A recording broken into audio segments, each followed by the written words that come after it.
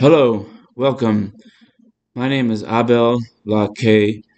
I am your host for the Motivation and Inspirational series.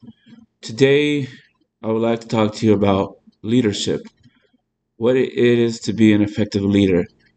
The quality of an effective leader entails many topics, but I'll touch on a few today. First, you must have a prudent self conscience. You must think of yourself as equally as you think of others. Equal footing with others allows you to understand the needs of others, and when you know the needs of others, then you understand how to serve them as a leader. This is through care for self and others as well.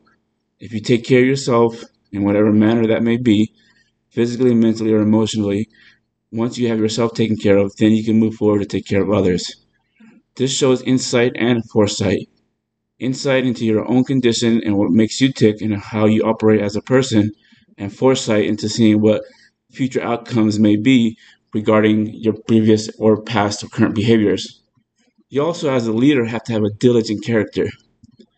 Diligence is the most important part of leadership, making sure that you are thorough in all your affairs, strong character, strong will, and the will to do good.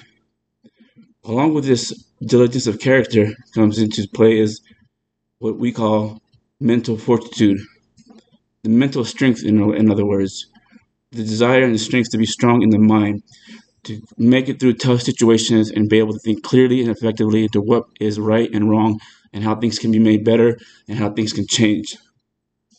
This leads you to drive and desire. As a leader, you must have the drive into areas of life that other people have not been exposed to. As a leader, things come to you at all different directions.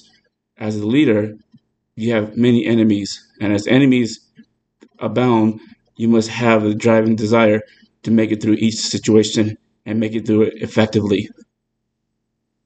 Leading is a choice as well. To become a leader, you must be chosen by yourself and by others. To lead a group of people, a society, or even your own household, you must choose what the rules are. Having rules in play allows you to think carefully and thoughtfully into what needs to be corrected into any particular situation that comes your way as the leader at whatever level that leadership is.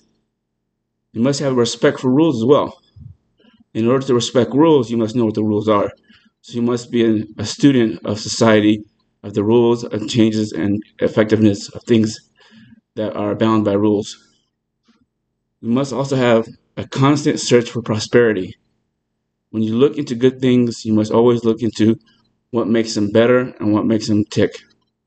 A constant search into prosperity allows you to think of the goodwill of others and the goodwill that you can produce through your leadership roles. You also have to be driven by results.